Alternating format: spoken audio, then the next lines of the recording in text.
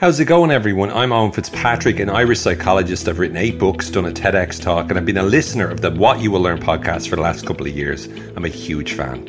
My own podcast is called Changing Minds with Owen Fitzpatrick. I interviewed Adam and Adam recently, where we spoke about our favourite books, interviews, and the best lessons we've ever learned. If you enjoy What You'll Learn, you'll love this interview. I've also episodes about the work of authors like Robert Greene and Dale Carnegie, interviewed some like Nir Eyal and Tom Ziegler, son of Zig. And I've also episodes on CBT, NLP, and why some people believe conspiracy theories. I'm looking at you, Ash, though. Anyway, check out my show, Changing Minds, on your favourite podcast player. It's also at changingmindspodcast.com.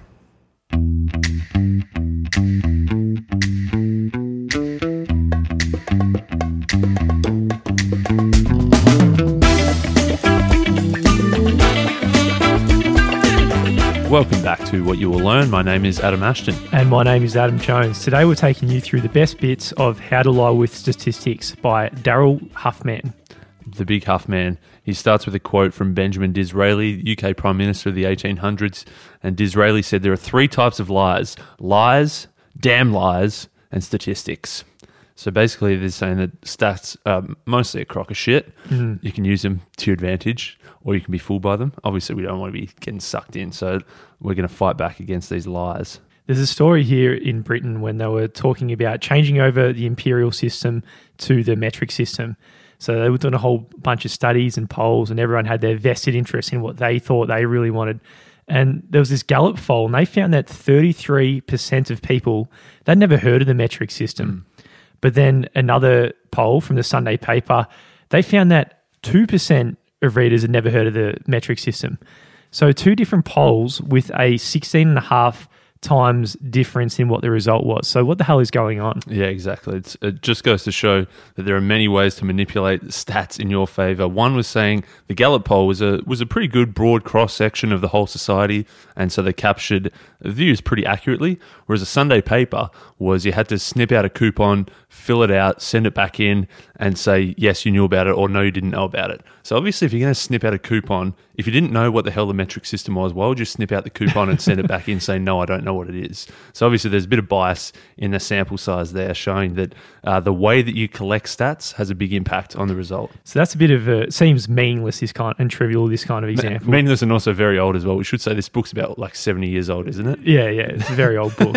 It's held up pretty well, I think. It's held up pretty well. A few of the examples, not so much, which we'll cover. But almost every time when people present these statistics, they're framing it as, oh yeah, we've been objective. But deep down, if you just look a bit harder, it's entirely manipulated. And right, like a factor difference of 16.5 times in some things, it's just, as you were saying, it's just a crock of shit. Exactly. So this book, written in the 1950s, is designed to be the antidote to all these lies that are told through statistics. The author says that the crooks already know the tricks, so the honest man must learn them for self-defense. Or, of course, if you want to learn them and use them to take advantage of other people, that's another way you can use it. Use the stats. Yeah, you can be a bit of a crook like old Ash Show over here and use it for your own benefit. So in this episode, what we're going to cover is sampling errors and bias sampling, the different types of averages you might use, how an unrelated stat can be used to explain a different question, and how you can fight back against all these dodgy statistics everyone's throwing towards you. Let's say you got a barrel full of beans, some of them red, some of them white, and you wanted to know how many were of each colour within this barrel in terms of proportions. The only way to get 100% certainty about the exact figure is you pull them all out and you count every single bean, each one red and each one right. But this might take a lot of time, might be a bit of a pain in the ass counting each one. So you might look to do a shortcut. A shortcut might be you put your hand in, you grab a full handful of it and you take it out and then you count how many are red and how many are white. And then based on that, you assume that it's the same for the rest of the population. So if you take a large enough handful that's selected properly, then you might get something that is relatively accurate to what it is. But you can really cook up your estimations based on these 2 factors, it not being large enough and it not being selected properly. So we're talking here about sampling biases. You might be able to trick yourself and the people reading that you've got this scientific method where you've selected a great group of people, and by extrapolating this you've got a really good understanding of the whole, but even though it sounds good, you can be way off the mark. One obvious a bit of a gag example is a questionnaire saying, do you like to answer questionnaires? And the researcher found that almost 100% of people like to answer questionnaires. But of course, the only people that are going to answer the questionnaire are the people who like questionnaires. So that's obviously a very biased sample there. So you've got to be very careful with how you select your sample. There's another few here that are a little politically incorrect, given these were written in 1950. Sometimes a bit of that happens.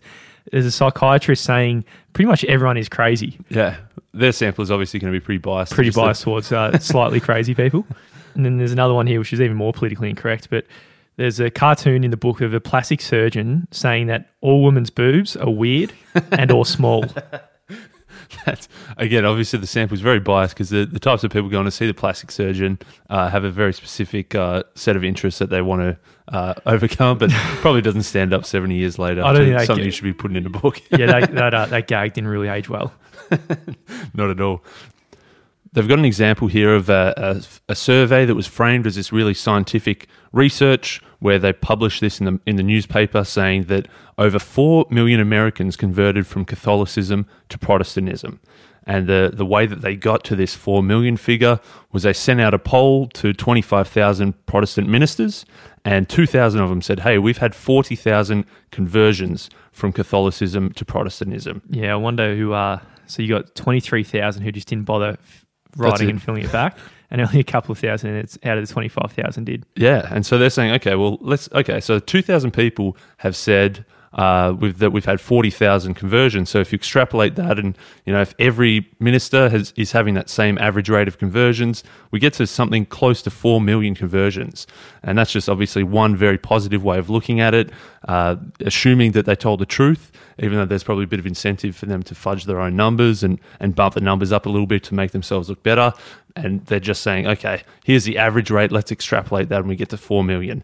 The other way of looking at it is saying, well, of those 23,000 that didn't reply to it, maybe they had 0. And if you extrapolate those numbers, you're nowhere near that 4 million mark. So depending on how you spin the stats up, you can get very, very different answers. Yeah, in each case, the bias is really unavoidable in that kind of survey. I was recently asked to provide feedback on something. So the Green Building Council here in Australia, they're looking to review all their rating tools about how they review how sustainable some buildings are. And they sent it out to all of industry. And then obviously the people who are the biggest, most enthusiastic, loyal supporters of the Green Building Council, they were the ones who actually supported and actually provided the feedback on the survey. Anyway, as you'd imagine after reading this book, after all the results came back, the results were 99.9% of people support all the changes that we're making in industry. Exactly. Like, hang on. 99.9% of all the people who already support you are the ones who are supporting you. Correct. So again, a built-in bias. Exactly. And I think it probably goes the other way as well. Like any of those customer service feedback surveys, I'd say a big chunk of people who just have a normal experience don't answer it. The only ones who send back feedback are the ones who are really pissed off, who had a really bad experience. And then obviously the average of those people looks pretty bad. Yeah. There's one here from our man Huff. He tells of a story back in the class of 24. So we're going Not 2024, 1924 here. The average Yale man makes... The average Yale man makes £25,111 a year.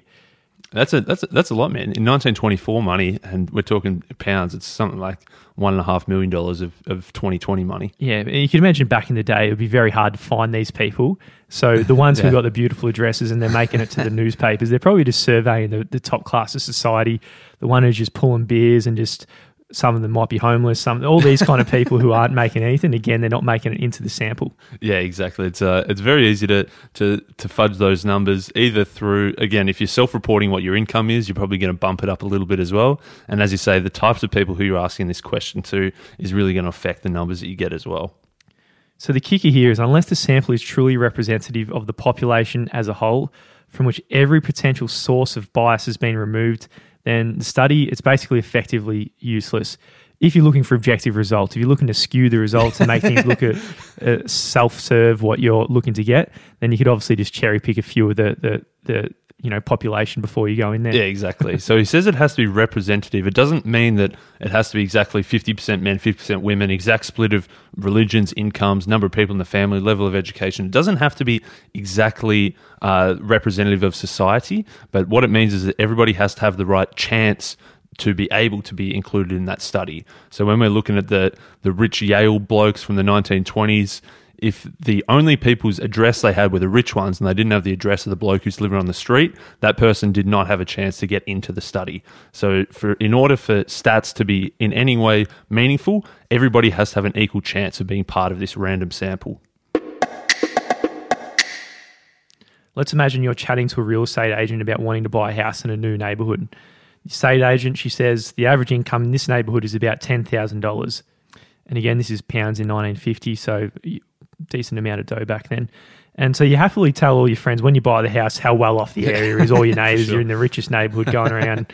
And then a few months later, what happens? You go to a town hall meeting and the council wants to increase the rates and taxes for the local area. And you protest because they say the average income is only $2,000. You're like, what the hell's happened here? I was told not long ago I'm with all these rich, cool people earning £10,000 a year, and now you're saying £2,000. Like, who were you lying back then, or are you lying now? Yeah, well, if you're clever, then when you're the real estate agent, you want to sell a house. Obviously, you're going to pick one average, and when you're trying to fudge your taxes a little bit, you're going to pick a different average. So, in actual fact, both of these were actually true. One was just using the mean as the average, and one was using the median as the average. So the difference here is that one is, the 50th percentile, whereas one is the arithmetic average where you add everything up and divide by how many there are. And in some cases, if you have a normal distribution or a bell curve, the mean and the median are the same. So that's things like human characteristics, like people's height. Most people are somewhere in the middle. You've got a few really tall people, you've got a few really short people, but you haven't got anyone that's 1 centimetre tall, you've got no one that's 100 metres tall. Everyone's sort of clumped around the middle. And in that case, the mean and the median are pretty similar. But some data is skewed. Like, say, income, you're going to have most people are clumped around, $50,000 to $100,000 a year. Then you've got the big CEOs that are on $6 million a year. And then you've got the big entrepreneurs who are on $100 million a year. So this data is very skewed. And in this case, the mean and the median could be two very different numbers. Let's say you're the principal of a school, for example, and your income given from the government is based on the performance of your students in the class. And they're asking, what's the average performance of everybody? In it, you got a whole bunch of people in the 70s to 80s, 90s. You got a couple of people who are scoring 100, like old Ash over here. Then also you got all those drop kicks who are just taking the piss and they're getting to zero on their tests and just not even writing their name and drawing dick pics on the back of the page. So how would you play that one, Asho? Well, it depends. If you're saying that most people are sort of clumped around that 80%, then the median is going to be somewhere in the middle there. The bloke who didn't even show up that day, he's got zero. He's dragged down the mean phenomenally. So I'd say I'd be sticking with the median now. I think the median would be higher than the mean because you can't really get higher than 100%. If everyone's clumped around the top, that zero really drags down the mean. So let's stick with the median to get a bit more cash out of the government. Well, you might even just say, hey, there's a few outliers here and just cut it. You'd do something like that, I think. Maybe you can make an adjusted mean where you throw out the blokes at the bottom of the class and go with a new mean. Yeah. Create your own. So whenever you hear someone says, oh yeah, the average was X, always think twice and think, what are they trying to achieve by using the average? And then, if you're a little bit critical, you need to ask, is this the average of what? How did they calculate it? Who is the average? And so forth. And understand if it's something that fits on the normal distribution, it doesn't really matter. But if it's something that where the results are skewed, they're obviously cherry picking. And if you're someone who's dealing with results that are skewed, you might as well cherry pick the one that's going to serve you the best. A quote from the book, the author says, if you can't prove what you want to prove, then demonstrate something else and pretend that they're the same thing. That's a pretty good method great. if you want to manipulate statistics. He says there's one example here is they're trying to talk about the benefits of this new medicine that cures the common cold. And you've published this lab report where you've got this female scientist in the lab coat looking up intensely at this test tube, and the headline says that this active ingredient in our medicine killed 31,108 germs in a test tube in under 11.5 seconds. And looking at that, it looks pretty legit. Mm-hmm. It looks like, man, this is some serious medicine. But they haven't actually said, if you take this medicine, it will cure your cold. All they've said is, in a test tube, our medicine killed a bunch of germs. Now, it sounds like that's pretty good stuff, but it doesn't really demonstrate what you're actually trying to demonstrate. They just picked something else and made it look like it was the same thing. Yeah, there's a few of those ads on TV, isn't there? A lot of those kills 99% of germs within 10 seconds. Maybe like germs just pop in and out of existence anyway, and your grease is still there. And it's also very different. Like if you're in a lab and you got a test tube and you've got a tub of germs and you put the shit in the tub, then obviously it's going to kill everything. But if it's very different to if you're cleaning a kitchen and everything's spread out and it's not really a controlled environment. Yeah, so they're obviously injecting a little bit of influence here, authority, using a famous name and a photo of a scientist in a lab coat. Always adds a bit of salt and pepper to make things a little bit more believable. So another way you can use the semi-attached figure, and a lot of people use it, is through the before and after effect. Now, a popular example is if you got the photo of a living room before and after to show the benefits of the new point. Always make the before shot, have it dark and gingy and just your dirty socks lying in the back corner. Then the after, your professional lighting, new paint, new furniture, fireplace, smiling people, laughing kids in the background, and obviously it makes it much better, but you're really measuring it based on things that had nothing to do with the exact change that you made to the room. If it was perfectly sampled, you have the exact same lighting and everything else, and then just the small difference between the before and after. Exactly. Same as any of those, lose weight fast, any of those magic machines that you see on TV, or the special pill that make you lose weight, and they see the before and after photo of somebody and they've lost so much weight. Obviously before, it's this black and white photo, they look depressed, their shoulders are hunched, they've probably just drunk a 2-litre bottle of Coke and they're fully bloated. You can tell that from below they've got this double chin and the shadows are not flattering at all. And then after that they've used this magic machine and taken these magic pills, they've lost so much weight. It's full colour, they're standing up straight, a big smile, professional lighting. It's taken from slightly above them so you can't quite see that double chin anymore. And they probably haven't eaten or drunk anything for the last week, so they're looking super, super thin. Another aspect of the semi-attached figure is the compared to what. So this also happens on a lot of advertisements on TV. You got an example here. Back then, it was the Juice Master 5000 extracts 26% more juice as verified by independent laboratory tests by the Princeton Testing Lab and vouched for by the Good Housekeeping Institute. The big question here is, it says it extracts 26% more juice, but 26% more than what? Is that just from you mushing it together with your hands? Or is that like, it could be 26% more than anything. It's not necessarily saying that this is 26% better than the next best option. It's just saying it's 26% better than some random thing that they've picked out. Another example here, new planes are more dangerous than old planes. More people were killed in airplane crashes in 1950 than in 1910. You probably say the same in 2020, right? More in 2020 than 1910. And you think, all right, I'm not going to hop in.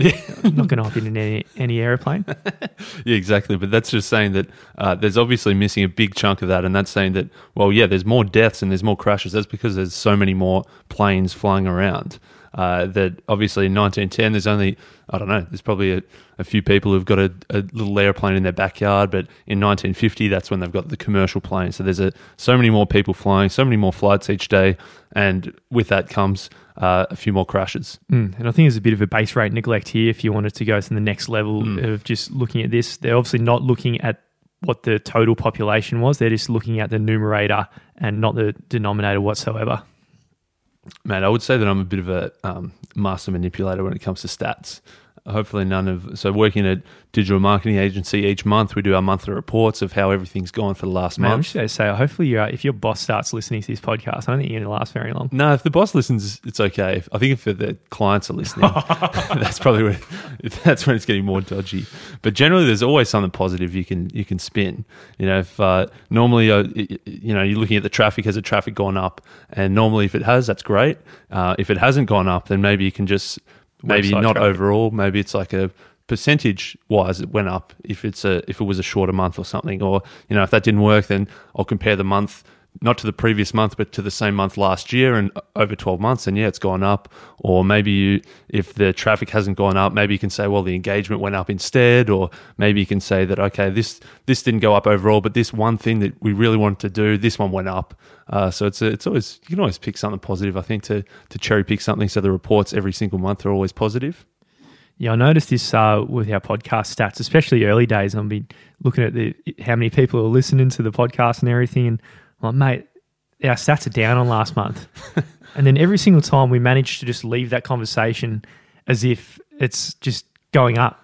You just There's pick something always else. something. Well, maybe if it was, maybe the numbers were down, but each day they went up or something. Rather than maybe for the whole month they were down, but if it was a shorter month, percentage-wise, day by day was actually higher. Or maybe we had more email sign-ups, or maybe if iTunes or Apple Podcasts went down but Spotify went up. There's always something positive you can spin out of it, I think. Yeah, when I do another podcast, subcontracting for Wood Solutions, Timber Talks, anyone listening, probably not worth listening to, it's not up your alley. But anyway, when I was reporting back stats on how well it's going to get the funding for the new season, the outcome I wanted is to look like the stats were growing. Now, if I chose the same dates for each year, would have said a different story, compared to if I just changed the dates a little bit around, and it was kind of justifiable the way I did it. I did rationalize it, but there's a few things you can do with the dates to make sure it's just going in the right direction you want. Too good.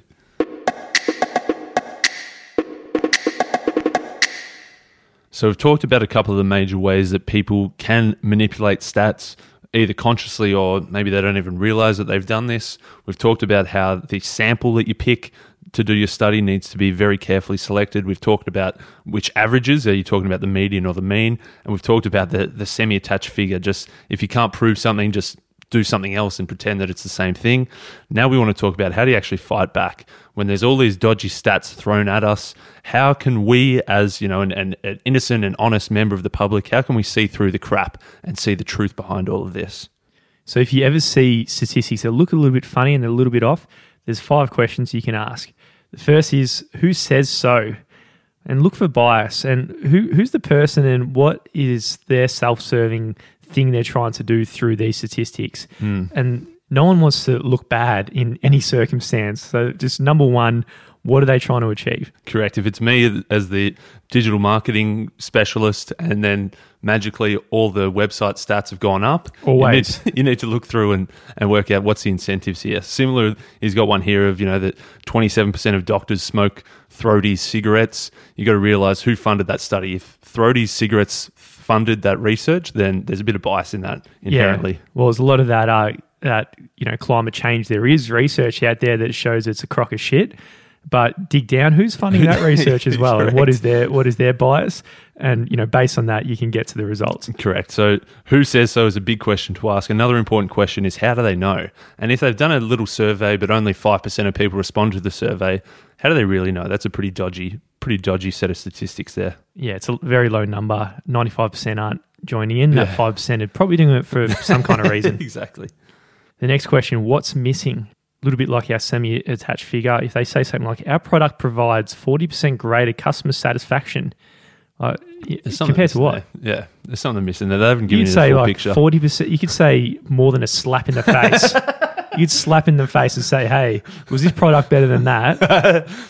Exactly. It's pretty easy to get that. There's another one here, again, probably hasn't aged that well, but 100% of American leaders hate black people. But if that survey was the leader of the KKK and they had one respondent, then 100% of those people do hate black people. So that's a poorly conducted study, isn't it? Very poor study.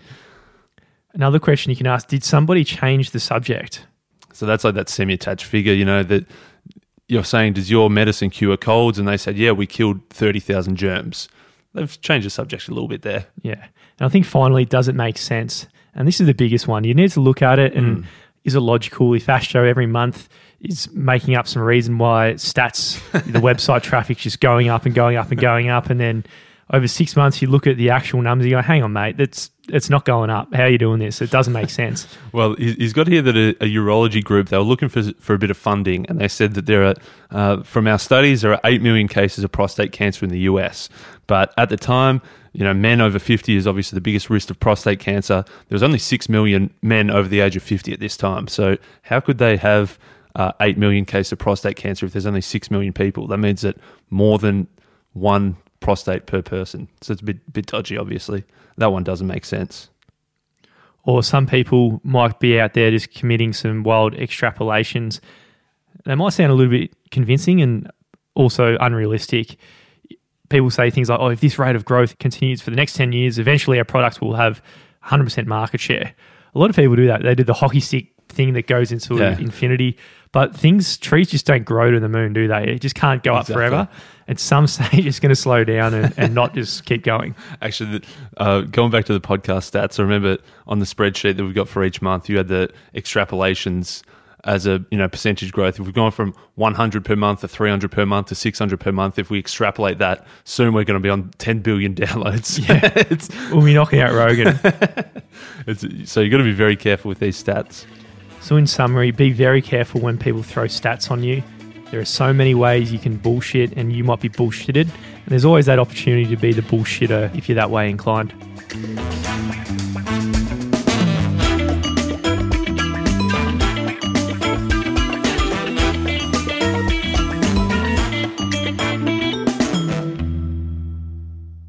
This month, we are featuring some of the listeners of the What You Will Learn podcast. As you would have heard a little plug at the start of this episode, we sent out an offer in our monthly email to anyone with a podcast, a book, a side hustle, a side project, a side business, something that we want to feature what you guys are up to as well.